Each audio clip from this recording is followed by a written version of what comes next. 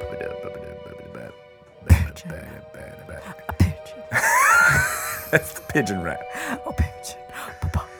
The sad part is that Sesame Street has probably done a pigeon rap at some point. No doubt. No doubt. What's Should we sad? try it again? 5, 4, 3.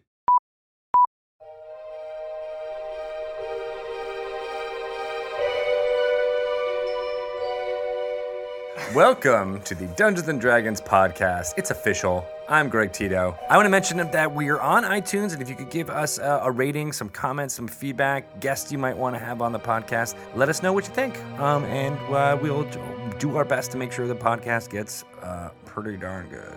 I'm joined by someone very interesting. Her name is Shelly Mazanoble. Once again, she's not able to speak when I'm introducing her, which is my plan all along. What is it? I just get all so excited. Excited. Giddy. You're excited He's and saying happy. my name. I was just over here rapping about pigeons. Yeah, and it was a really good pigeon rap. Pigeons. Pigeons. I think Bert would really, really like that He from would. Sesame Street. You know what? I What? think we don't do Sesame Street anymore in my house. You've moved on. Mm-hmm. Yeah? What are you on, Bob the Builder now? No, it's still Thomas. Thomas the Oh, Tank Engine. Now it's just Thomas, like, Oh my all God. the time. Like, give me more Thomas You when know- I'm watching Thomas. I In know. my Thomas PJs, drinking out of my Thomas cup. Drinking as much as alcohol as possible. Well, Right. yes. Or milk. Or milk. Yeah. No, I'm thinking about you, Oh, the me. mother. Oh, yeah. Yes. Yeah. Speaking of epic raps, there was an awesome rap in my Extra Life D&D Yes, session. I want to talk about Yeah, Extra Gavin Life this past- Verhey from the magic side of things did some amazing freestyle rap. Just out of nowhere, you just busted it out. Well, it was kind of in context. We were praising him for his song or something, and then he's like, okay. And then he just like, I didn't realize he had this in him, but apparently it's a thing he's Maybe able you have to to do. praise him to You get did it have out to of praise him. him in character. Wow. Yeah, and it was like 16 couplets of rappingness that just kept going on and on. I was like, oh my God, how? I mean, I there's hope you definitely got a some lot struggles. of donations for this. It was off the cuff. I retroactively donated inspiration to him. Nice. Yeah, using your amazing dice bag that was at your desk that I totally sniped and was like, oh, Shelly won't mind if I take this on the I weekend. totally did mine too, by the way. You're super pissed about it. I am really mad. Yeah, it's a cool dice bag. It's a Beholder dice bag. It is. Mm-hmm. I love it. Well, I'm glad that my Beholder dice bag could be part of the game. But I want to hear about your game. So you were in two different segments for Extra Life. That's right. The first one I DM'd on Friday at 4, Okay. which was tons of fun. And if anyone doesn't know what Extra Life is, this was a charity event. That's right. That it raises was. money for Children's Miracle Network hospitals. And we were raising money specifically for the Seattle Children's Hospital. How nice. And we ended up with $86,000, I think, over the course of the weekend. And there's still donations coming in. And Extra Life is typically video games. You play video games for a marathon session and get things going. But this year they did a tabletop appreciation weekend, which we were happy to jump into. Yeah. So that was this past weekend. And then we got our video game segment coming up on November 7th. So we'll be playing We're going to do this again. some Neverwinter, some Sword Coast Legends, some really fun D&D games. Awesome. And hopefully we'll get up above 100,000. That's our goal. So, from what I understand, raised for everybody, kids. the Dungeon Masters all had a specific demon lord. That's right. Okay, so who did you have? I had Orcus, Prince of Undeath. Not too shabby. Yes, and I took inspiration from Adam Lee, a story writer here on the D&D team. Wrote a short story that's going to appear in Dragon Plus, issue cool. 4, which is coming up about a flump, from the point of view of a flump, which if you guys Nice. don't know is a kind of a floating good aberration. Most aberrations are not so good, perhaps even evil. But these flumps are good, and this flump was did some bad things when he was infected with the might of the demon lords. Not his fault, man. Not his fault. But he encountered the Elder Brain. Orcus had found an Elder Brain, which is the focal point of a Mind Flayer community, raised it from the dead. So it was an undead Mind Flayer Elder Brain, which kind of sounded like Donald Trump. Just throwing that out there. Okay. Yeah, definitely was talking about losers and how he's got big ideas. The Elder Brain did.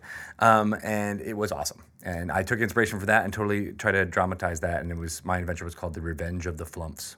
Oh, wow. That sounds awesome. Are we going to see more of the Revenge of the Flumps? Like, Possibly. Are you?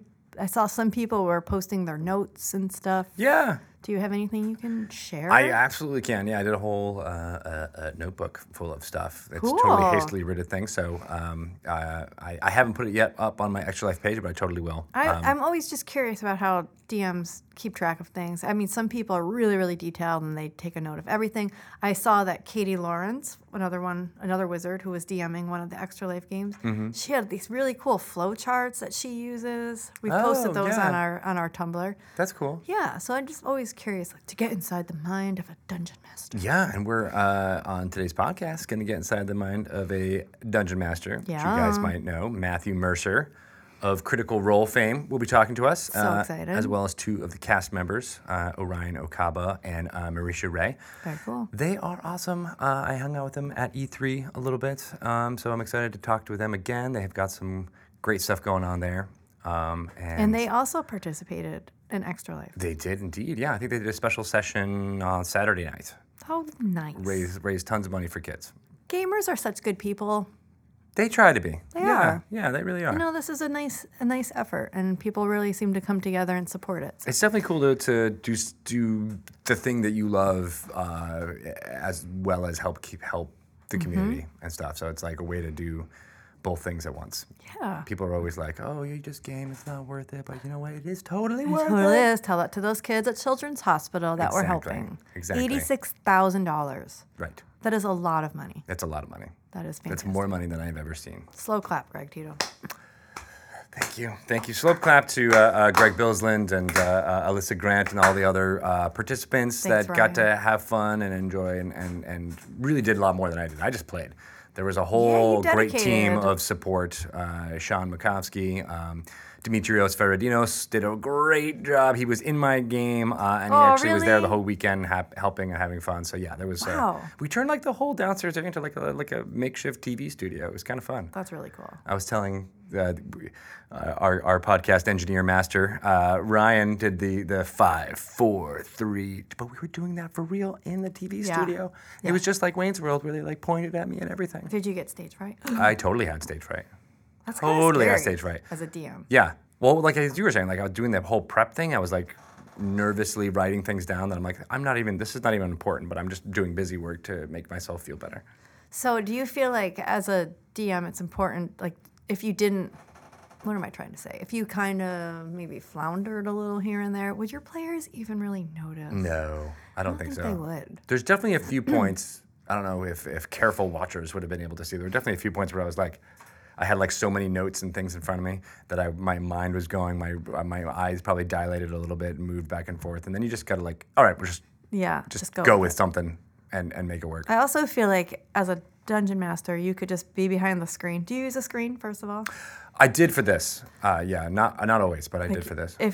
If you just need a couple of minutes to regroup, just like get behind your screen and go, okay, and just start rolling dice. And just roll the dice. And then let your players be like, oh no, What's happening? that's a lot of monsters. Yeah, back doing it there. in front of a camera is a little bit different because you don't want as much downtime. I mean, you want to be able Right. to keep it Yeah. entertaining and fun. So, yeah, ordinarily in a session you could let the group just banter and talk, and that'd be fine. But and this one you wanted to try to keep up the entertainment value because Yeah. people are enjoying. And speaking of which, I'm actually going to start doing Out of the Abyss streaming. When does that start? It actually starts before this podcast will air, so I'm already doing it. It's awesome. It's going really Greg well. of the future Yeah, is gonna telling be us. Wednesdays at 12 noon Pacific time. Okay.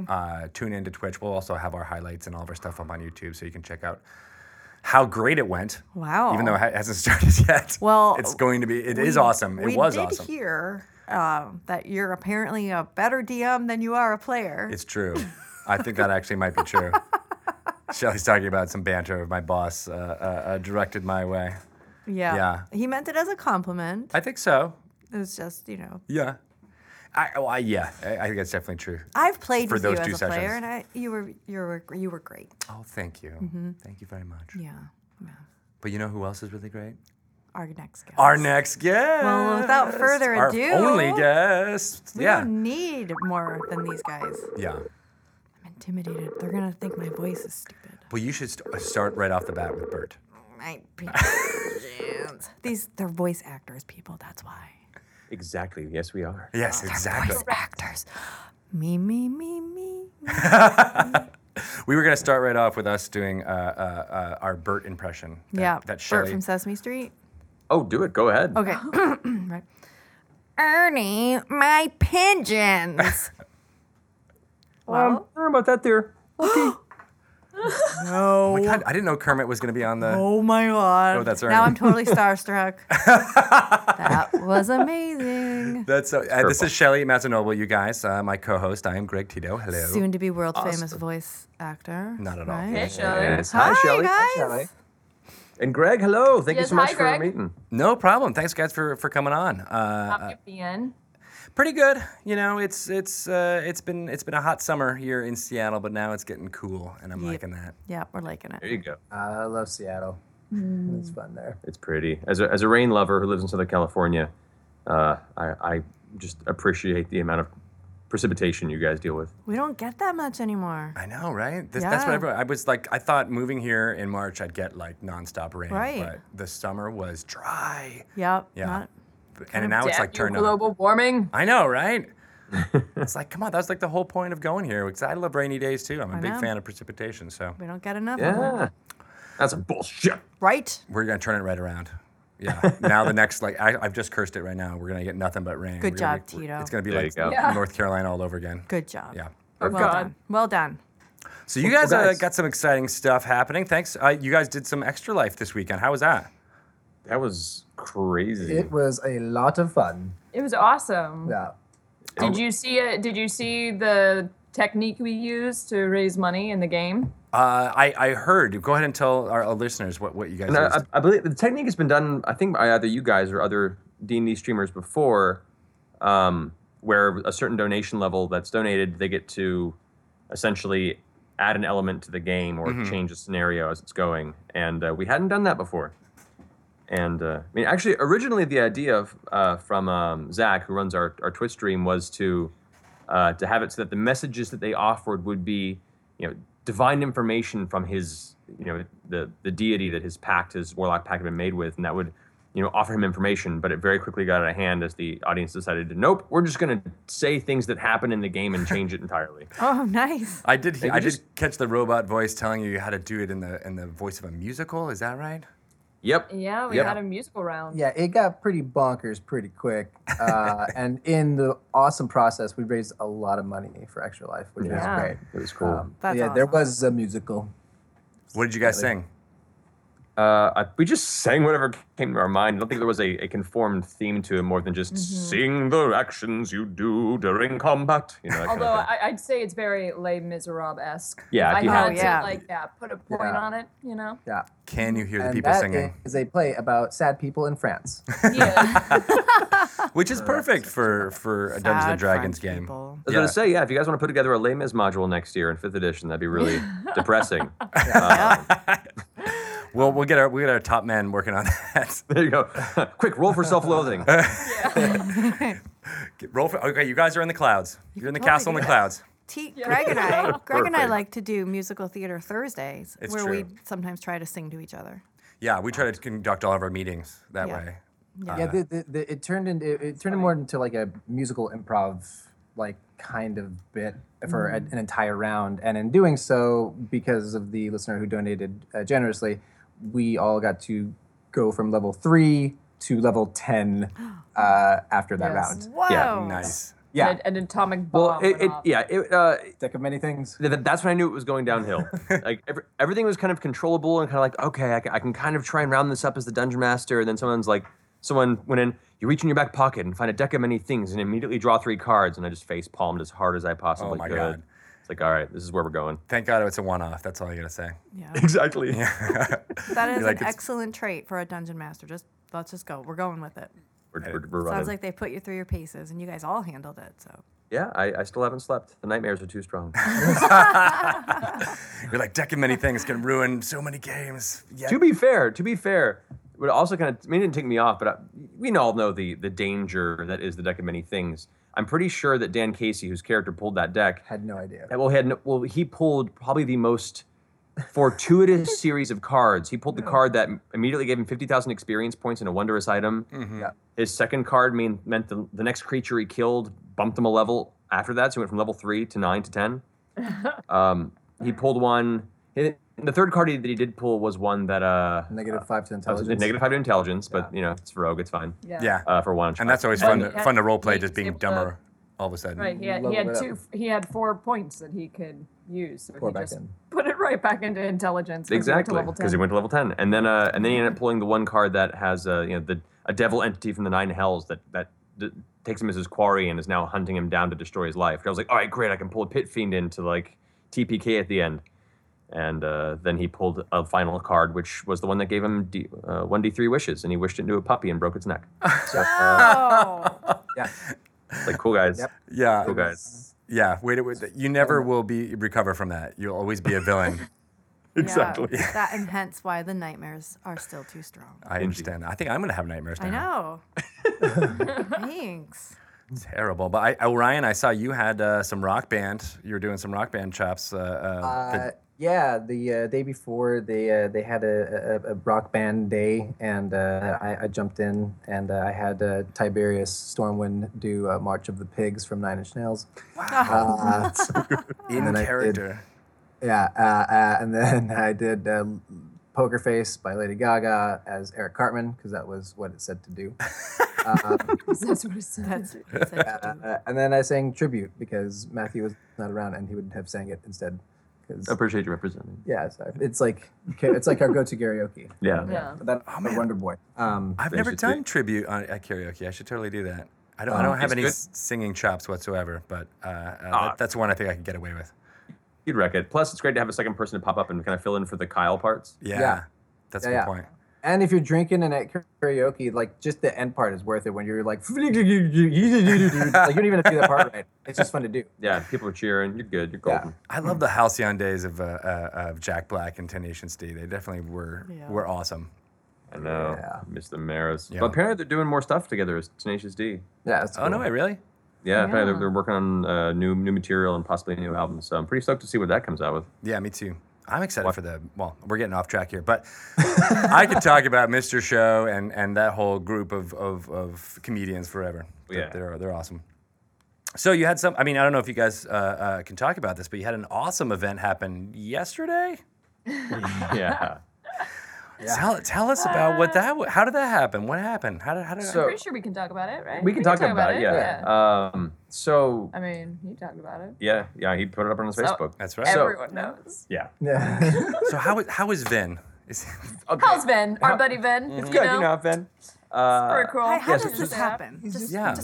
rewind to the beginning. How does this even happen? So apparently, I got a call last Wednesday from Dan Casey at the Nerdist, who was also on our charity stream, and as part of the promotional scenario with his upcoming movie, The Witch Hunter, which is based on Vin Diesel's long-running old D&D character Melkor. They wanted to do a segment called D&D Diesel.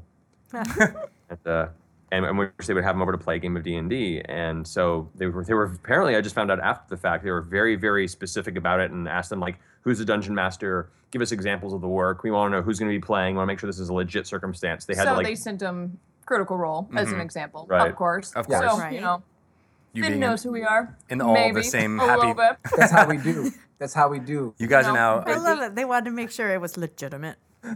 Your fantasy. yeah. Like Is your to fantasy me, legitimate?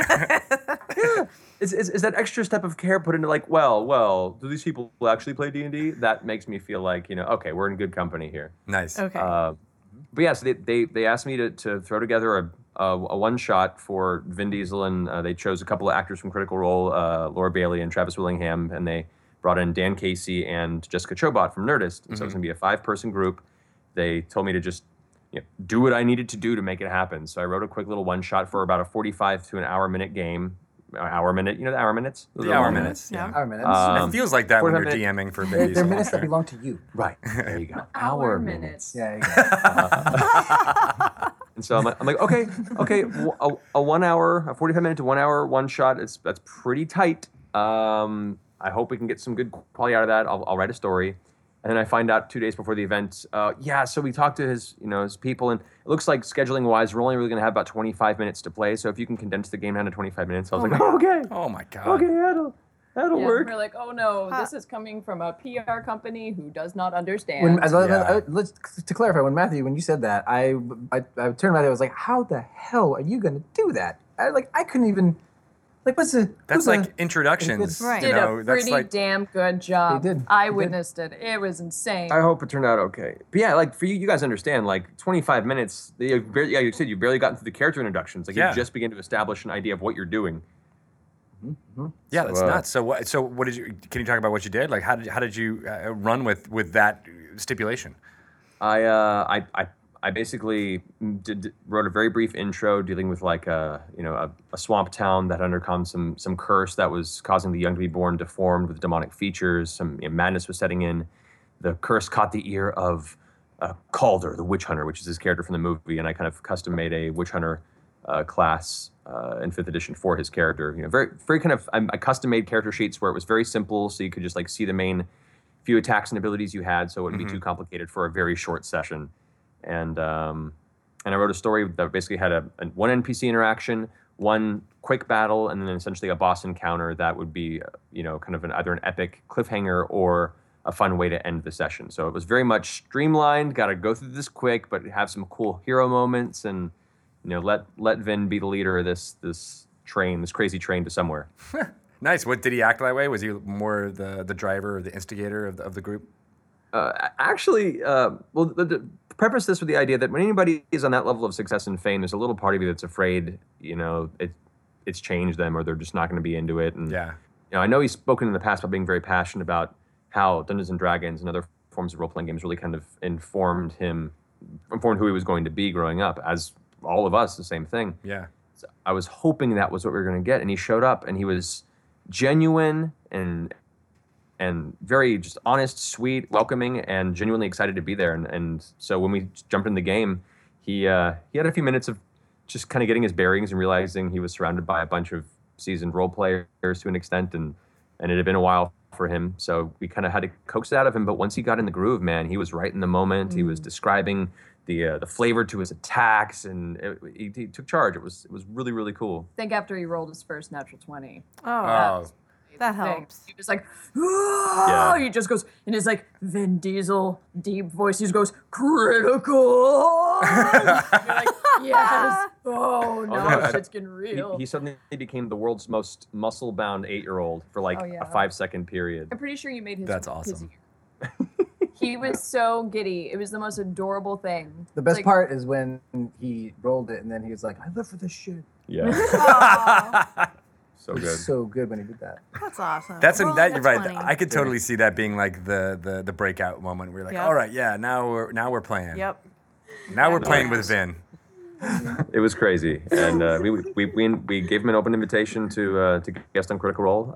He liked the idea, but of course he's a very busy man with a lot of billions of dollars in the industry to help rake into the film. So we'll see. That'd be awesome. Fingers crossed. I think the Twitch would blow up if that ever happened for you guys. Oh my God. Yeah. God, the poor chat room moderators that day. That would be amazing. I could just see the steam flowing out of their ears and be like, I give up. I don't know. It's Vin Diesel. But no, he was genuinely really cool. The video should be going up in the next week or so. I think we're going to show part of it on not this coming Thursday, but next Thursday's Critical Role. I think we're going to show part of the video, and it'll be available later that week, I think, online. So Awesome. look forward Oh, to I seeing can't that. wait to see that. Perfect. And that'll be probably the day before this podcast will go live. So that'll be awesome. So we'll definitely people go check that out when we're publishing this. It'll be great. Awesome. So I'm impressed with the amount of work that you did for this and how you streamlined things and made their character sheets easy and just whipped up an adventure to highlight all this stuff. So obviously you have a history with D&D, but I'm curious about how all of you got started, or who introduced you to D&D, and what is your history? You want to start, Ryan? Well, Matthew / Liam, 3 years ago now. Before I was just a video game nerd, gamer, and Magic the Gathering was my bag. and I was of the cloth that mocked D&D. Like D&D's for fucking idiots, and that is a quote from me, like from years ago. From 4 years ago, you. And Oh, ye with so little understanding. I had no idea, you know. You just don't, and that's but I'll get to that. But it was Liam's birthday, and you know he would be, I think, right before he talked to you about it, or right after. It was like right at like it being mentioned. Like he was like, "Yeah, I want you to, if you want to come." And I'm like, "Oh no, man, D&D is like it's for lamos, right?" And he's like, "No, it's fun." And you know, Liam really kind of painted a nice picture, and I was like, "Okay, well, I love you," and because Liam's like a big brother to me, and I was like, "Sure, I'll play." And then what the world that I stepped into with Matthew's delicious mouth. Don't put it that way, please. Sorry. Yeah. Please do not put it that way. I mean, sorry, his really pretty mouth. Okay. Just keep going. All right. Keep going. Anyway, It's fine. the narrative that he presented was just a new experience. It was a new level of playing a game, interacting while playing with the game, a game, and my imagination was like kind of like unlocked in a different way. It was a different way to like just act and be and just do what this is. I played it wrong, by the way, for like 2 years. Because I was playing against Matthew for a long time because he's super smart, and I'm a big RPG guy, and he's a big RPG guy, and I'm like, oh, I gotta beat the DM, and he's trying to kill us all the time, and then like the group had to be like, no, he's trying to make you a hero. We're trying to make us heroes, not kill him. I was like, well, it doesn't feel that way sometimes. Good. I'm glad. But it's been a wonderful. It's the best thing in my life. No, I think you're actually quite terrified now. You may be more than some of us if one of us dies in Vox Machina, because you will never hear the end of it. I won't, but at the same time, one, that's how the game's played, and if you put yourself in a circumstance where circumstantially that happens, that's how it happens. And it would suck, but that would also be an extremely memorable moment for the rest of the party that goes forward. Like, I'm a big proponent that I think if used right, or as a narrative device, if a situation allows a character to die, even suddenly and without warning, that, while a very dark and very hard emotional moment for that player, you're going to remember that moment the rest of your life. Yeah, I had a game I was playing in New York, and I made an offhand comment that like, hey, when I die, I want to get blown up. It was this joke I threw away, months before, and then I was going to be moving away, and everyone knew this was kind of my last session, and we didn't really talk about how my character would exit from the game. And then the DM so smartly rigged a scenario in which something was happening, and the only way it would happen is if my character stayed behind and made sure that the explosion that we needed to happen was there. And I didn't put it together until right before it happened. I'm like, oh my God, you totally did this. This is amazing. And my character died very heroically, and I was like, thank you guys so much. No And chance of you coming back. No chance of coming back, exactly. Yeah. Obliterated. Yeah. Well, not never say no chance. There Yeah. are certain Well, that's high-level true. arcane magic. But there is definitely ways. Yeah, right, exactly. There's, we can do it. We can make Eric. He'd come back as a possibly an evil character at that point. Yeah. Or have every druid cast the reincarnation and roll the table. That's always fun. I had another group that was. Surprise, you're a gnome. Yeah. Surprise. We had another group that was addicted to the reincarnation table. Like every single time people died, we were like, "We're rolling, let's do it!" Like everyone got excited. Fantasy Lobo, the RPG. Yeah, it's like Russian roulette. Marisha, how'd you get started? I also was introduced through Matthew Mercer, but a long time before the fateful Liam birthday game that brought us all together 3 years ago. And I never played D&D and had heard about it and was dying to play. And I was like, well, I mean, I really only know like one dungeon master. So I called Matt, and it was me and my boyfriend at the time and another good friend of mine that I did improv with. And it was just a 3-person game. And I remember not being able to think of anything else but D&D for like the next 48 hours after that game. I was just like, I need more. And then from there, I joined a Buffy the Vampire Slayer RPG, tabletop RPG. Sweet. Cool. And played in that for a little bit and did a few other games of D&D. and didn't have Matt as my DM again for quite some time. And then so he kind of like lit that spark and then disappeared into the night. First one's free. That's how it And then is. like I guess 2 years later or so, got involved with the long running campaign that you were running because you had a few people leave and had a few seats open up, so I got involved. And then shortly after that, the Liam game happened. Yeah. Yeah, Wow. you were in my Dragonfall campaign I was running before that, which was we did like a 2.5 year 4th edition game, and heavily modified 4th edition, and we had a good time, but schedules didn't work out, and that game had faded. But the Vox Machina campaign kind of took over and became the big thing. Yeah. That's so awesome that you had this like you guys keep referring to the Liam birthday. I Liam know. O'Brien If you could had his actually birthday and he just wanted to pinpoint. have like a D&D party. Is that how it went down? Yeah. Pretty much. He was directing me at the time on Resident Evil 6. And we had conversations about it. And he had heard and seen stuff on my Twitter about the other game we were running for a while. And he loved D&D as a kid. He read all the Dragonlance books. He still had all this like artwork back at home, back in his mom's house in New York that had heroes in the bow of a ship fighting a dragon. Like he was totally into it when he was a kid, but he just never had the opportunity to get back into it. And I kept inviting him to come play. Or like I'll run a one shot for you, man. And he's like, nah, I got kids. It's cool.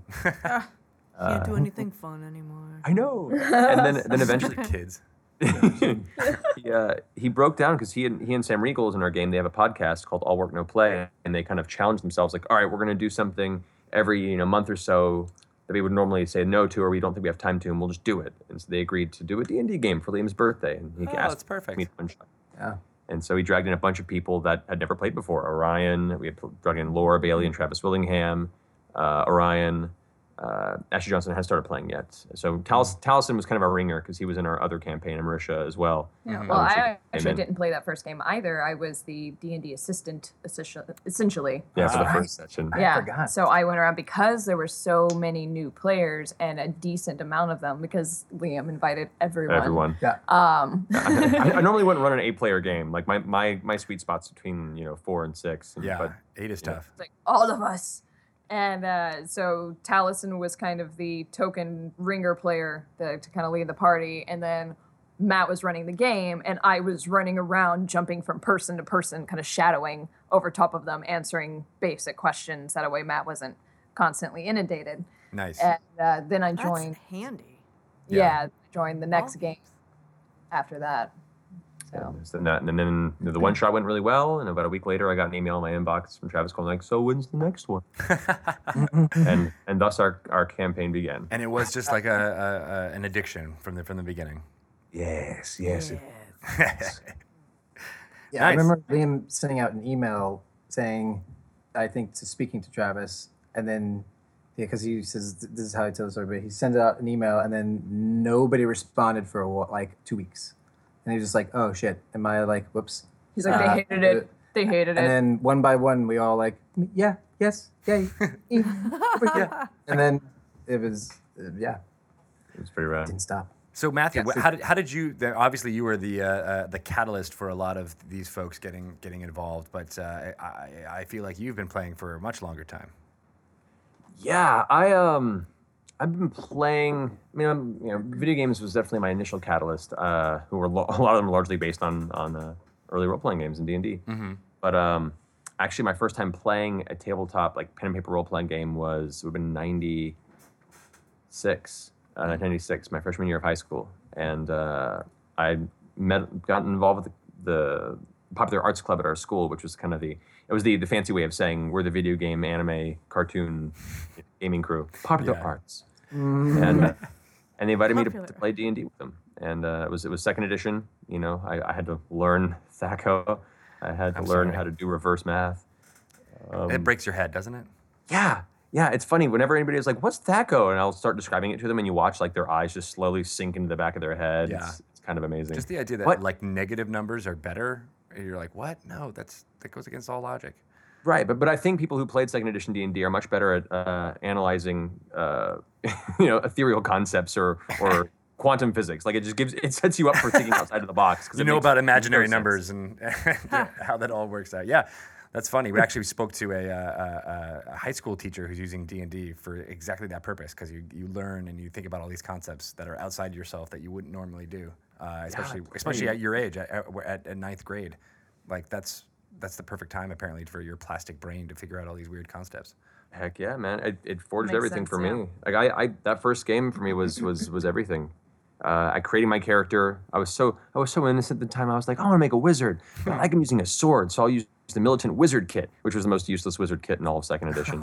And I was like, cool, I can use the sword, but I'll never want to use it because I'm level 1 wizard. And the last thing you want to do is be in melee with anything. Right.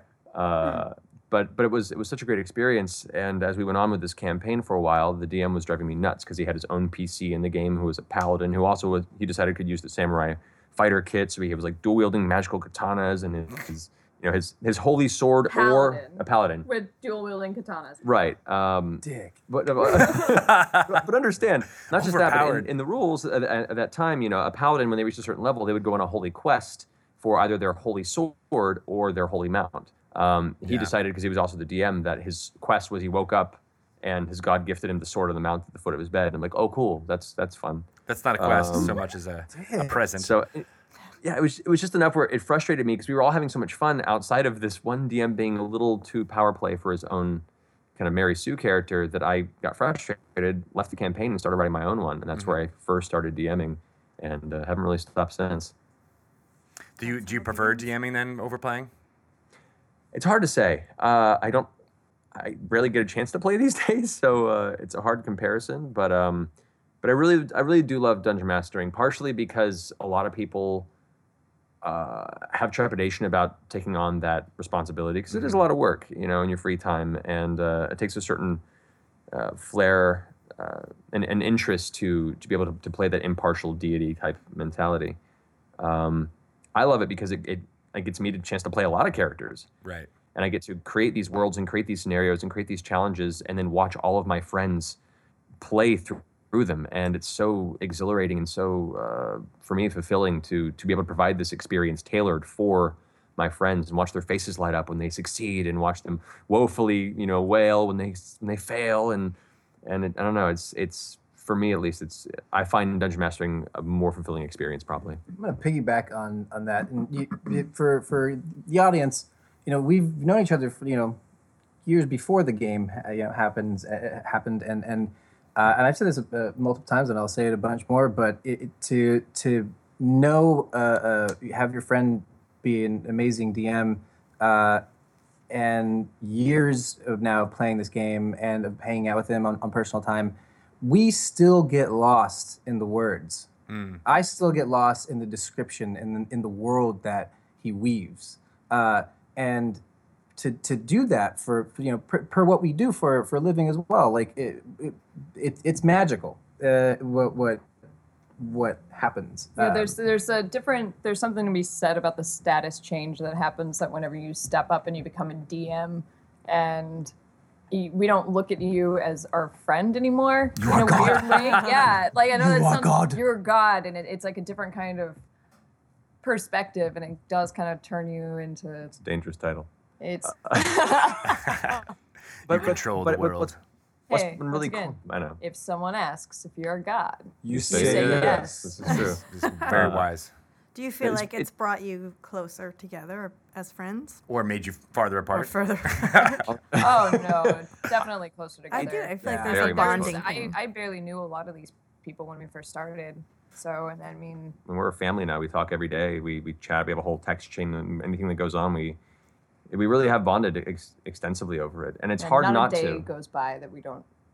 D&D isn't brought up in our lives. Yeah. Yeah. Sweet. And it's cool. Not a day. It's a private victory for me, the kid who had to keep all that stuff hidden in high school. Like, oh, well, I don't know. Maybe I play D&D. Shut up. Now I can. Do you play Now I have D&D? people coming out of the woodwork asking about it, and I think that's what's so cool right now at this time. And for us, the show, what Critical Role has really done, because we weren't sure if it was going to be a success. We weren't even sure if we wanted to do it originally, because it was a private thing for us for 2 years, and then Yeah. putting that on the internet, it's very much a transition of allowing this private, wonderful world that you've all shared together, and putting it out for the world to possibly stab in the heart. And thankfully, it resonated with people, and we get constant tweets and messages from people who are getting into the game, or people that have been scared of Dungeon Master and are now taking up the mantle, and they're sending us pictures of their groups and telling us stories about how much fun they had, or how the friends that they never had, they've met through their first D&D game, and now like Or relationships. relationships. that have happened. I think we have a couple Yeah. engagements now. Yeah. Yeah. Oh wow, that's People- always so That amazing. too. And just even like the Critical Role forums. We now Yeah. have like critter games that happen. We have D&D games that happen across the globe. And I know one of the critter games, it's I think they said each one of their members is in a different country. That's cool. Yeah, Oh wow. it's Yeah. insane. and that's a testament to role playing games in general. There's something so special about sharing that communal storytelling experience that bonds you in a way like any adventure would. That you don't have that chance in the real world today. The way that society is built, the way that the work system is built, the way that's just the sociological structure is. You don't have a lot of opportunities to experience trials and success together like that. And this game, this role playing game experience provides that and forges a bond you don't get in many other places. And the odd unique thing is a 3-hour show that when it's over, you're like, oh wait, that was 3 hours. Right. Exactly. Oh man, I felt like that when I did the Extra Life thing for 4 hours. I was like, what? That went by so fast. It's just, especially when you're dungeon mastering. I feel like you've got so much juggling in your head happening at the same time that time passes and you're like, oh god, that's amazing. That entire story happened in the space of your imagination. It's amazing. And Yeah, I want to touch back on something you were saying, Matthew, about how people are coming out of the woodwork now. That's something I've really noticed too, where you're right. Like it used to be something you hid, something you Yep. I mean, I grew up in a Catholic background, so I actually literally had to hide the books. Yeah, Orthodox Catholic represent. Yeah, or what? Yeah, we got the guilt, yo. Yeah, That new pope, huh? Yeah. yeah. Fist bump, new pope. New pope. Someone should make a t-shirt. But like that was like such a ingrained thing to me. Even as I was an adult, I graduated from college, moved to New York City, and I married my girlfriend. And then I had this moment of like, wait, I can actually play Dungeons and Dragons. I can do this. I can make these choices. Nobody's gonna throw away my books. Right, exactly. And I was like, yeah, I can do this. And I feel like, that was about, 10 years ago now. And I feel like now that the culture has also kind of adopted that, where it's not, finally the old vestiges of the way people used to think about Dungeons and Dragons and gaming as being, tools of the devil and all that is finally Right. They're seeing the falling benefits away. of it. Right, exactly. Yeah. And everyone is coming out and saying how it was formative for them. I feel like you guys and Vin Diesel are just like the few, but there's I feel like every once in a while, like Tom Cruise is going to say like, oh yeah, and I played D&D and I love it, and that's why I really like Scientology. Open my mind, man. That's why. That really wouldn't surprise Is me. there a Scion class like back? Scion- Is that where you just strictly played Scion class? Yes, only I psionics. am totally. Totally different. No, it's been really incredible, and I think a lot of that stems from one, because of social media. People and the internet in general, I think, has allowed communities to find common ground amongst similarly interested people far easier than back in the day, where you truly felt alone if you only had a few friends that were into these kind of niche games. Now you have the opportunity to reach out and find people all over the world in droves that have the same interests, and so it gives you a little more confidence to talk about it. And I think a lot of it has to do with the fact that all of us who grew up playing these games, these storytelling engine type games, a lot of those kids are inheriting the entertainment industry. A lot of these kids that grew up playing Star Wars RPGs, Dungeons and Dragons, Paranoia, Rivs, all these titles are now becoming the writers, the directors, the producers, the performers in all mainstream media. And they're also A lot of them are writing shows, which I think is Yeah, definitely yeah. volumes. We've heard that D&D is like a secret handshake in Hollywood. That if you're like It's like with an a bunch of Illuminati. Yeah, it is a cabal, and you Yeah. got Yeah, exactly. Well, I like that thought. well, and to speak to Critical Role specifically, that's kind of the beautiful part about the show is that people are seeing that the stereotypical vision of what people who play Dungeons and Dragons look like are not so at all. I mean, People from all walks play it. all all walks. types. Like we have the hulking Travis, being a geek. We have the lovely Laura being a geek. We have the mindful Taliesin being a geek. We have the token Puerto Rican being a geek. That's me. But it's just all showing all walks of life can just go and play, have fun. Well, I hope the one thing that if people can take away from our show, they'd say, that they have permission to be a working professional adult who can also play pretend every once in a while. Right. Like that's totally release. okay. I think it's not just okay. I think it's healthy. Yeah. And I think there is nothing but positive things to draw from it. I think the experience of being able to play as an adult is so important to your mental health and to just being a generally happy person. And role-playing games are such a wonderful catalyst to that I will recommend them for the rest of my life. Yeah. But yeah, and as far as friendships go, like it's I've said this before, but I've told Matthew, I'm like, I'm glad that our arguments are about like me just trying to be OP all the time.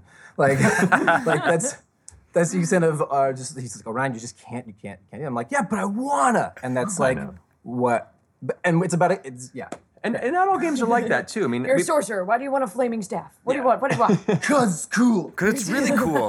Exactly. And I'm with not all Orion on games that are like one. that. Trust me, I've had many games as well where sometimes player tensions arise and games fall apart because there are differences in personality, and that's just part of being human. And that's part of just people being different, and that's going to happen. But even those experiences, you learn a lot about how to communicate with people and what personality traits gel with you and don't. And I think even those negative game experiences that make you up every now and then, those are important lessons and will just make you that much more in tune with the types of gamers and type of games that really fulfill you going forward. And you think about so much, and when you were at elementary school or whatever, and you do group projects, and that was supposed to be the whole teaching thing was like, oh yeah, you're doing this as a group. And what better teaching tool than trying to kill a dragon together and loot its hoard? Like that's Absolutely. I've met a few teachers in my day who started D&D clubs at their schools or have implemented D&D into their class regimen, and I think it's great. And I mean, even I was talking to you, Greg, about 826 LA, and we were just down there and we introduced it to them, and now they're absolutely serious about trying to start a D&D club. They're at 826, and they're primarily elementary schoolers. Yeah. And I think it's not only a great teaching tool, it's great for learning better social skills and kind of being a little bit more outgoing. And I think that's what a lot of people don't really understand about it, that it can, like you said, absolutely be great therapy in a way. I can attribute a large portion of who I am today based on the characters that I lived through, and kind of learned who I wanted to be through those role-playing game experiences. Yeah, everyone should go watch the IT Crowd episode where they play Dungeons and Dragons. Yes. Because I think it's the most quintessential example. I was hoping for Ruddy Mysterious, but that's of people using D&D as therapy and like how beneficial it can be. Yeah. Nice. So I mean, obviously you guys have a specialized group in that you're all performers as well. You're not just the normal run-of-the-mill people playing Like a game. us. You bring a certain kind of flair to it. So We have no shame. We get it. yeah, and that's amazing. Do you find that the game ends up being a little bit different because of that? Like, do you feel you guys all work together more as an acting troupe, knowing each other's foibles and playing off of them that way more so than a normal group would? When you say normal group, I would say comparatively maybe a little bit, because as performers we have no shame. We're used to being a little more publicly vulnerable, Right. and we don't have as much trepidation with stepping out of our comfort zone, because that's largely what we do for a living. But I can also say I've been in private game environments with people that are programmers, with people that are news copywriters, people that have worked in all sorts of life, and once they're given that permission, once somebody shows them it's okay to kind of let yourself fly with this character, over time they can shine and banter and be as clever as any of us are in the show. And I think a lot of that just comes with that permission when people allow themselves to, us performers as actors. That doesn't mean that we have, that we're better than people at role playing. It just means that we're more in tune with giving ourselves that permission. I think anybody can unlock that level of immersion if they just allow themselves to be comfortable with it. So for us, if anything, I hope that we're setting an example for players who previously didn't have that permission, or didn't know within themselves that they can take the storytelling to that level. And I don't know, that hopefully that's one thing we're helping promote for the role-playing game circles out there. Yeah, there's definitely nothing to be intimidated by. And I mean, I've seen a few comments towards us about like, oh, I don't know, I can't do voices like these people, and I'm not an actor. And it's like, no. That is the wrong thing to take away from this. Like, if anything, just take away that the best thing you can do is just to relax and let it go, and really try and find a non-judgmental group. I don't think, by the way, if you get that far to where you're handing someone a character sheet and they're sitting down at the table, hopefully if they're sitting down, they won't be that judgmental douchebag. And if you need to like a springboard of an idea for, some people go, how do I do that? Well, I always say, when you roll your stats, start to get a relationship with the character that you want to build, that you want to become, and use your stats to guide you. Like Tiberius had super low wisdom, so you can see how I play him. Exactly. Like I use that as a guiding tool to be like, okay, this is going to be his personality, and then I just added a lot of myself into it, but that was because I didn't know what I was doing. Yeah. I didn't know what I was doing at first. I was like, I guess I'm gonna do this. Yeah, and to comment on that too, not every game has to be fully storytelling and fully, performance based too. Right. That's our bag, but there are many players out there that they just enjoy the, raid dungeon, kill things, take loot experience, and that's also cool. I would just recommend if you're going into a new game, talk with your DM, talk with other players, and make sure that you're all on the same page with what you want to get out of the game experience. Because if you have some players that are one, some player on the other side, there might be some tension there based on people not, getting what they want. Or conversely, if people still want to go forward, you might learn that you enjoy more of the other side of that experience than you expected. But definitely don't feel like that's the only way to play D&D. There's no right or wrong way to play the game. It's just what makes it fun for the group. And you Even villain campaigns. Yeah. Oh yeah, those are always fun. Where you can show your darkest side ever. Yeah, Exactly. Do you think it's different because you guys played in this 2 years before the show started? Do you feel that the campaign has changed since you put the cameras in front of you? I would say we were definitely worried about that. Yeah, we get to play a lot more, which is rad. Yeah. Yeah, there's a schedule that you have to follow, right? Yeah. Exactly. We a job. We have players to have kids and families, and a lot of us just have business individuals. If it's just for fun, it's harder to schedule. So we'd play once every month and a half, once every month for a big solid 6 to 8 hour session. And that was fun, but it also meant that each game when we get back together, everyone would be like, all right, so wait, what happened last time? And okay, all right, I get out my notes and recap for everyone. So it's helped us be on a consistent schedule. But as far as the general feel of it, we were very worried at the get-go that it would be different, because putting it public, having cameras around, having us not all intimately around a table, we were afraid it was really much going to change the dynamic, and pleasantly surprised to find that it didn't really change much. I think if anything, it helped us cut out a lot of the dilly-dallying bullcrap that we would do when we were comfort on the table, just kind of drinking a beer and chatting about what happened during the day, and it would just take forever to get things to happen sometimes because we were all so casual about it. When we're on the stream, the story goes and the story stays, and so I kind of like that change. That's a DM. Yeah. You hammed up Tiberius? Yeah, a little bit. He likes an audience. You can't blame him. Yeah, I think another one of the main concerns we were worried about is not necessarily our behavior changing. What our main concern is taking something so private and bringing it to thousands of people on the internet. And as we have seen in the past, sometimes the internet cannot, be so kind. So, what are you talking about? I've never heard of such I know, right? Yeah, that's crazy. So we were, and we didn't know. We were like, are people really going to be interested in watching us sit and talk for 3 hours? Is this going to be engaging? And we were extremely pleasantly surprised that it's really just big. It's made it that much more special. Yeah. And it's been fascinating to see that the general public, one, I think it's a huge statement on the importance of good storytelling just in media in general, and that if you have a good story, you don't need a whole lot. We don't have visuals, we don't have graphics, we just have an amazing story. And because we don't have the visuals and the graphics, I think that's what spawns so much of the fan art that comes our way. And it's amazing to see that what we see and what Matt describes is pretty much spot on to what ends up coming back from the audience. It's incredible. The community engagement that's come out of this has been humbling and awe-inspiring, and it is cool because of this medium, because it is so based in your imagination and the imagination of the viewer.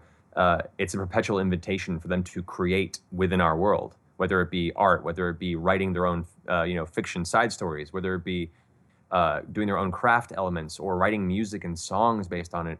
The connection we've established with this community and continue to do so is far beyond anything we would have ever expected or hoped coming out of this, and it's wonderful. Have you ever, have you been taking inspiration? If someone says something and you're like, oh, that's a great idea, I'm going to totally work that into the game. Has anything like that happened?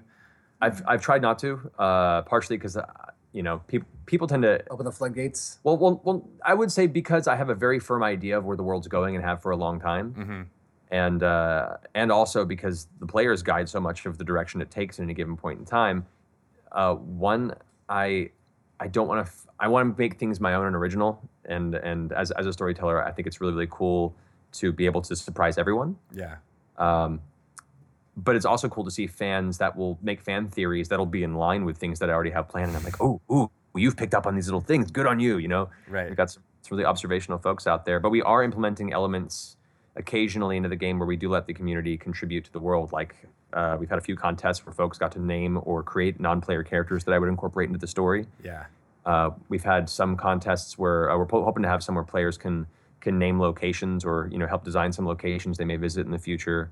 We're working on more ways that we can occasionally incorporate community interaction without necessarily breaking or completely derailing the current story we have going forward. So I think there's a lot of cool opportunities there to engage the audience and kind of help them actually help formulate parts of the world without me feeling like I've lost control of my train. So Marisha and Orion, are you guys now trolling the community forums to be like, what was the thing that is right? What's the thing?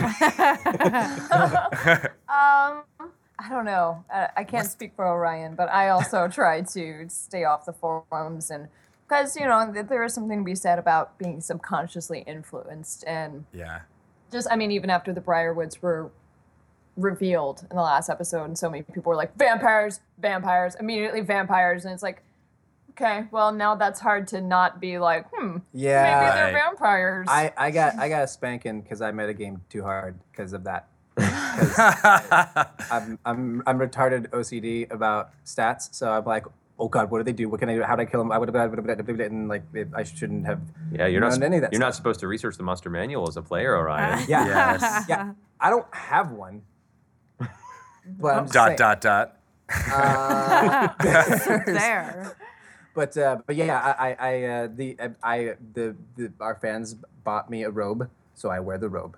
Oh, And that's how they influence me. they buy you things. They will only influence me from now on. Yeah, we do have a lot of fans who like to try and send us suggestions on what we should do next or how to use spells into that. That's my favorite. Or backseat roleplay. Or backseat roleplay. Yeah. and Should've to done that- this. To that we say, I'm like, thank you, fans. I don't actually. I say, We'll put that Tibbs knows what he's doing. as In Liam made a good consideration. kind of joke about it. And he was like, all suggestions will be put in this box. And he showed a picture of a mimic. Oh, Nice. funny. Yes, and so that's where we have a mimic suggestion box. So all of your suggestions go Look to on the there. mimic. That's good. Awesome. And like, That's how we you know, handle that. The suggestions are always appreciated, but Right. I just want people to understand that We've been with our characters for 3 years now. Yeah, we've been with them for a while. The story's going where it's going, and it's all appreciated. But The experts are at the table. They're Yeah. not. yeah, Right. So, what are some of the more memorable, maybe either letters you've received or cool artwork you've received, things that really stand out to you that you've appreciated? Oh man. So Well, I guess the much. robe would The be robe one. is cool. Yeah. Yeah, it's like a physical thing, and I love it. It's hard for me not to wear it. Around town. Yeah, just like at home. He just doesn't take it off. It's like you might want to no, we- wash we, that, uh, Orion. Our wonderful artist Kit Buss came to visit us a couple weeks ago, and we all went to this place called It's a Wrap in Burbank, where they sell costumes and all kinds of stuff from films and TV shows and all kinds of other things. It's where clothes go after production's wrap. Oh, Yeah. that's cool. That's where the clever title comes from. Oh, see, I thought was that's thinking, what they had for lunch. sandwiches. Yeah. Yeah. Yeah. It's a ham and cheese.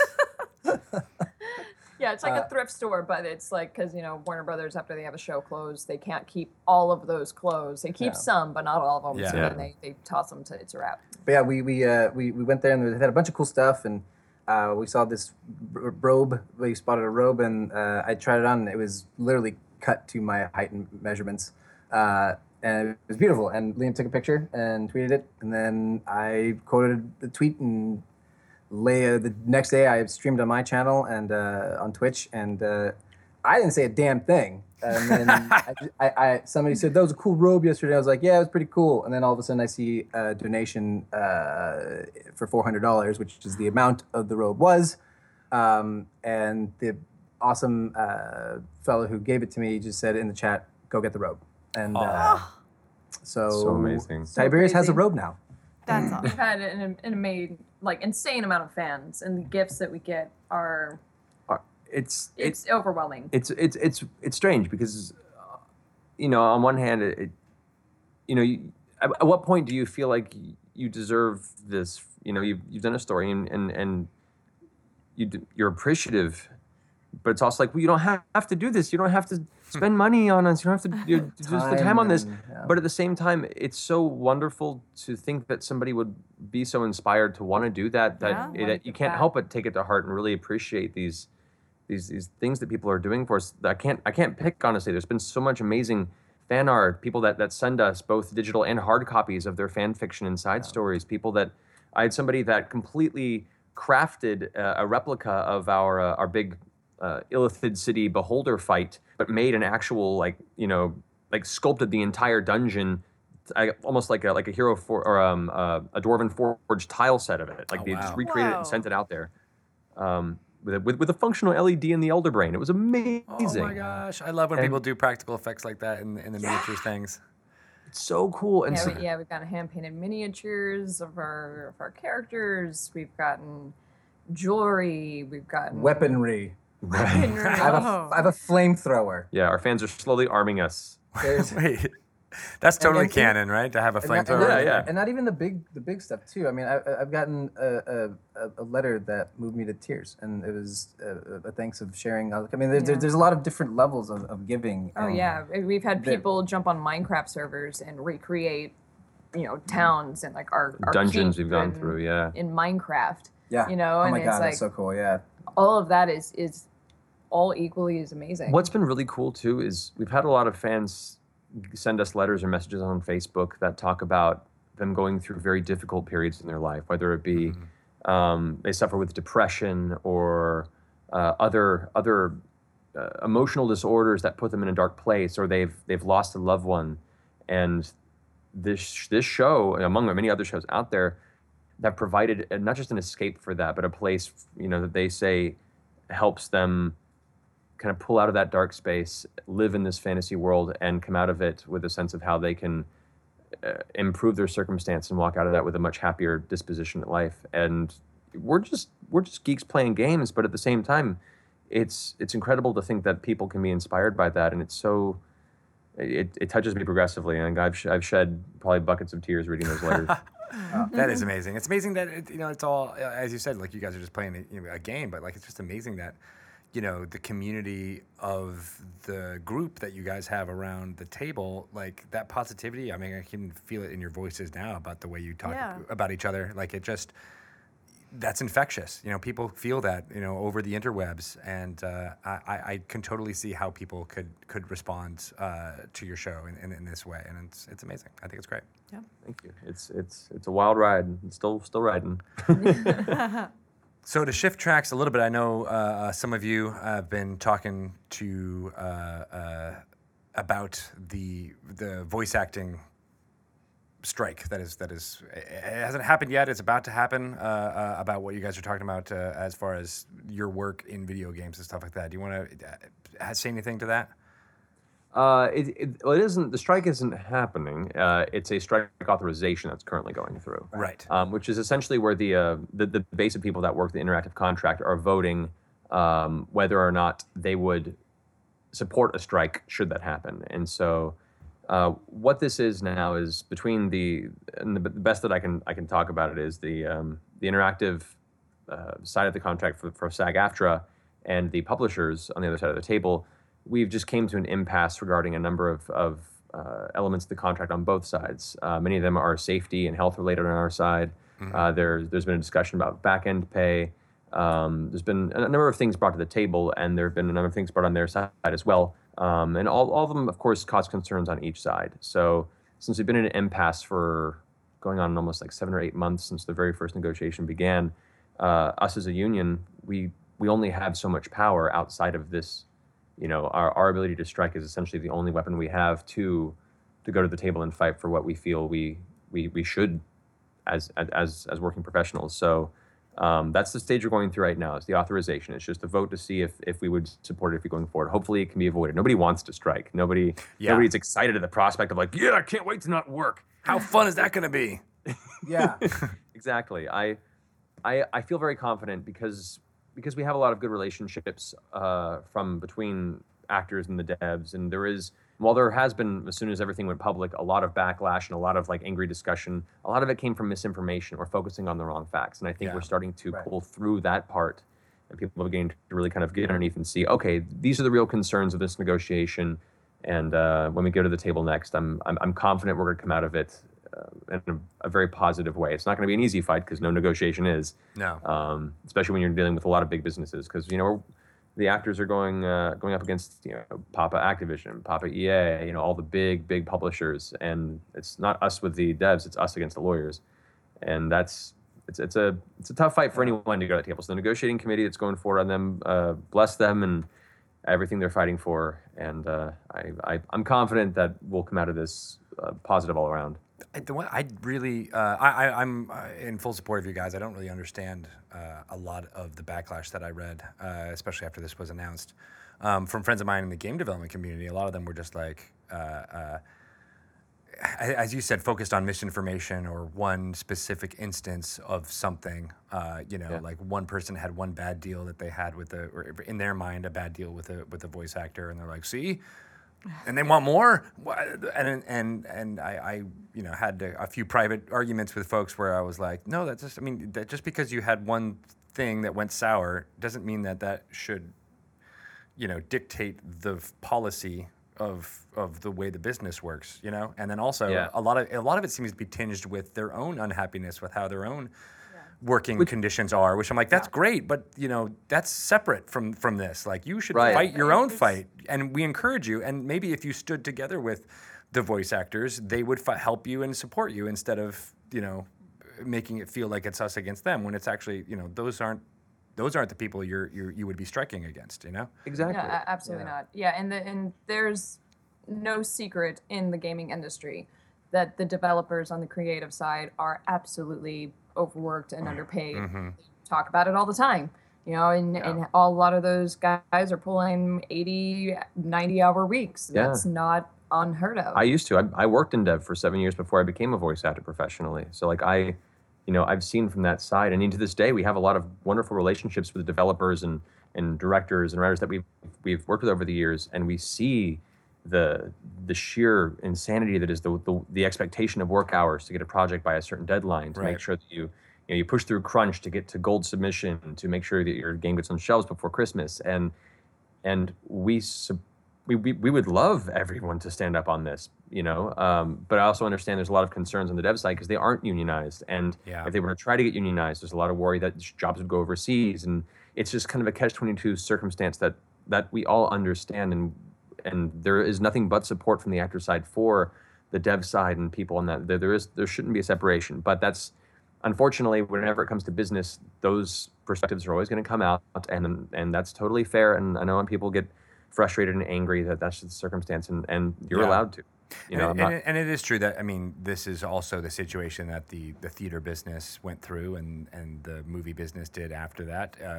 That these kind of working conditions that the devs are going through was exactly the way young Hollywood actors were treated, and before they unionized and things like that. So it's like, it's a lot of the same fights, instead of it being, you guys should be allies rather than adversaries. I like to think so, and when all this is said and done, I'm sure that everything will be back to the positive relationship that we have.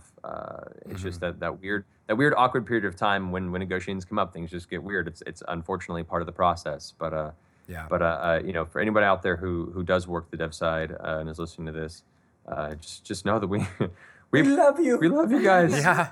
Keep making stuff. Yeah. If anything, we were just hoping that this really just proves awareness, and Right. we would love to help the devs. We're not in the same union with the devs. There's only, we're in a catch-22. Yeah, the best experiences we have in our job is when it is a collaborative process with the creative team behind the game.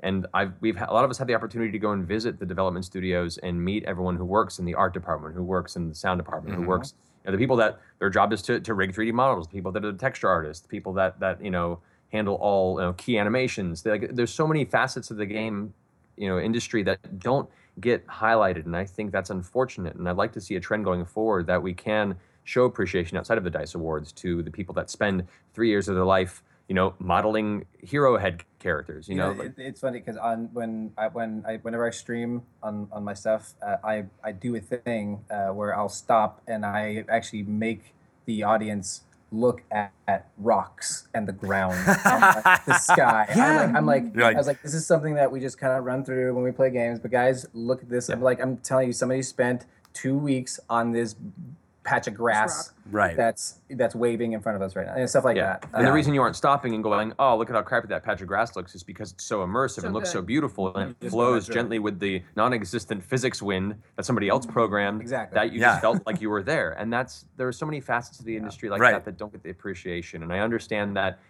that things like this negotiation kind of trigger that sense of underappreciation there. And I just want you guys to know that we understand. And yeah, the share the wealth aspect, I feel, should go. I mean, if I had a choice, I would. I'm probably gonna get in trouble for this.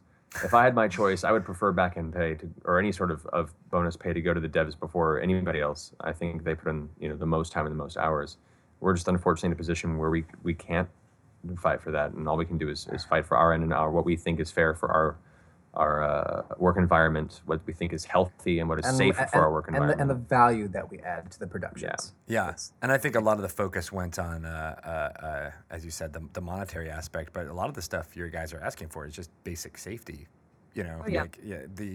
I used to work in the theater, and the amount of care and time that went into making sure each performance was safe was something that would have been unheard of 150 years ago in the theater, in the vaudeville circuit. Like, they didn't do that, but those were stipulations that were hard fought and hard, were victories for the performers as steps along the way. And that's the same things that you guys are asking for, like the hazard, pay for voices that could, injure your vocal cords so that you could not do your job anymore. Yeah, that just seems like basic, like, oh yeah, that's what every other industry has. That every other entertainment industry has these stipulations. Exactly, and as games go into more of the cinematic route, and especially a lot of the games that are more military based or just generally have large scale combat sequences, like for Shadow of Mordor, I'm probably like a quarter of the orcs you kill in that game. Oh man, but I hate you. I know. That's right, jerk. You stupid talk. Never mind. I totally recognize that voice. But as part of that, you're layering very heavy texture on your voice. You're layering a dialect which is already speaking in an unnatural way on top of what is continuously elevated speech for multiple hours at a time. There wasn't a session of that game over, I think, like 8 or 9 sessions I did, that I didn't go home practically unable to speak for the next 14, 20 hours. Yeah. And that's part of just what we're trying to help regulate, because it is our living. And if all it takes is too many of those harsh sessions in a row before you lose an entire register of your voice, and that affects your work forever. A whole day. When I worked on Resident Evil, Matt's Resident Evil, and I was a third of the zombies on that one. Because they hired a bunch of Cantonese guys to do actual dialogue, but when it came to the zombie voices, they weren't character actors. So when I came in, I had to do 3 sets of all the things. So I had to do 5 takes of every take. So it was like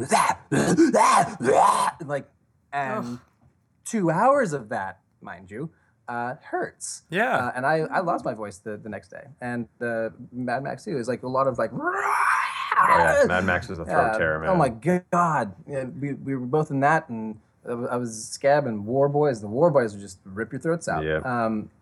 But it's not even just our voices. It's our blood pressure. It's the physical toll it actually takes. That's why we're exhausted. You're after, always like, exhausted. After only a couple, 2, 3 maybe hours of like that kind of intense stuff. It's like, oh God. It's not just that, it's everything else. Yeah. You know? So there's a number of things that are part of this negotiation that are very important, I think, that are just related to just work conditions and trying to make things generally safer and healthier all around. And I hope that those get as much attention going forward as other aspects of it. Absolutely, absolutely. In the meantime, you guys can focus on Critical Role and making sure that the story that you're weaving, Matthew, doesn't go off the rails.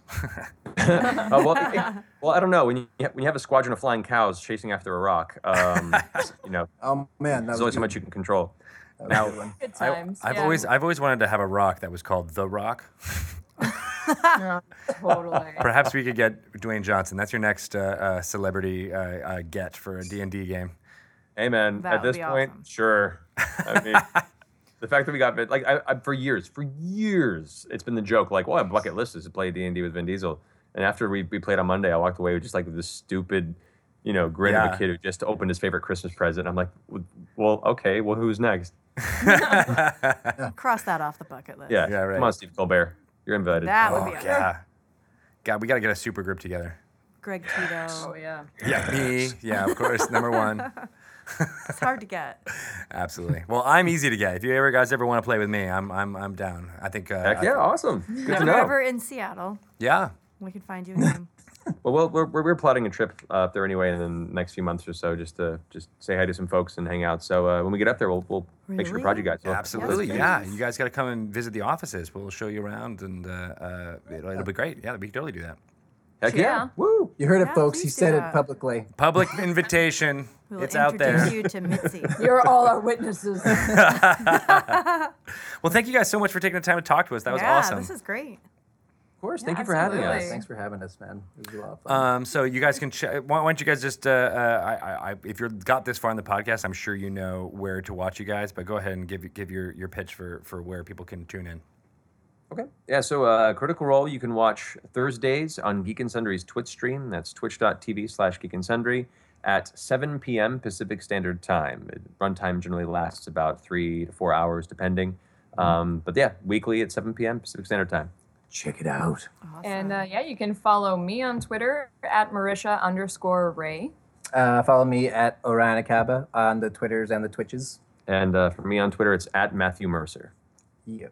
Awesome, Yeah. cool guys. I think I follow all of you, but I'm gonna double follow you now after this podcast. Ooh, can you do that? New Do you ever feature. Super follow. Do you ever do that where someone favorites your tweet and you want to like favorite their favorite? And I'm like, why isn't that a thing? Yeah, I know. I'm gonna be like, Favorite, yeah, I favorite. like that you like I'm gonna that. I Right? like that you like I'm gonna start that. calling I it the like circle that. tweet. The circle tweet, yeah. Oh, wait. Yeah. It'll See, be that's it'll be recursive. It'll just constantly happen. It's like the worm is eating its tail. Exactly, yeah. Or Boris of Twitter. Exactly. All right, well thank you guys. We'll talk to you soon. Definitely. Thanks for having us. thank Okay. you so much. Thanks, guys. Greg. Bye, guys. Bye. Bye-bye. So that was awesome. They were so great. They're fabulous. Yeah. I could talk to them. I feel like all of our podcast guests, I say this, but I literally could talk to them forever. And I could listen to them forever. I know they have 'Cause musical, really good voices. musical voices. They really do. It's like butter. I wonder if they hear other people's voices and they're just critical. Like, ugh. They make a critical role of it, and they're like, Maybe. You know? That's I don't know. ridiculous. I don't know. Well, that's been our D&D podcast for this week. Thank you guys so much for listening. They were awesome guests. We'll have more guests coming up next week. I think we got some Sword Coast Legends stuff we want to talk to you about as it comes up. It's coming out on October 20th. So exciting. Check that out. You can pre-order it now on Steam. I'm Greg Tito, communications manager for the D and the D. The D and the D. You can follow me on Twitter at Greg Tito and Shelly. I'm Shelly Mazanoval, Associate Brand Manager. And you can follow me on Twitter. Yeah, you're I don't Shelly do much Moo. on Twitter, but I'm Shelly Moo on Twitter, and I'd love for you to follow me. Yeah, and just- ask her some fun things. Let's just talk. Let's talk tweet. about how to be a sorcerer. Yeah, Yeah, yeah. that'd be awesome. But if you liked our podcast, please on iTunes give us a rating. Let us know what you think. We'd love to hear more feedback. We want all of your comments, guests that you possibly guest want to have on suggestions. here, anything. We want to hear more. And of course, on Twitter, you can also talk to us about that there as well. Yep. Anything else you wanted to mention? No, just living the dream. Anything about the pigeons that you wanted to close it out with? I'm not really sure they were impressed. not I really. think that's the understatement of a. Yeah. Yeah, they were a little bit. I think They were just kind of like. as meeting a new person, they were kind of like, oh, or she's they a were pigeon. super intimidated. There's that. Do you think that might have been it? His Ernie kind of did blow your Bert out of the water, though. I do want to say. I know, and I kind of wanted to ask them to do more voices, but then I felt like they were like, "Come on, we're not working. We just You're want like, to dance, monkey boy, I dance. know. Can you do Miss Piggy? I'm sure they I could. used to do a really good Miss Piggy.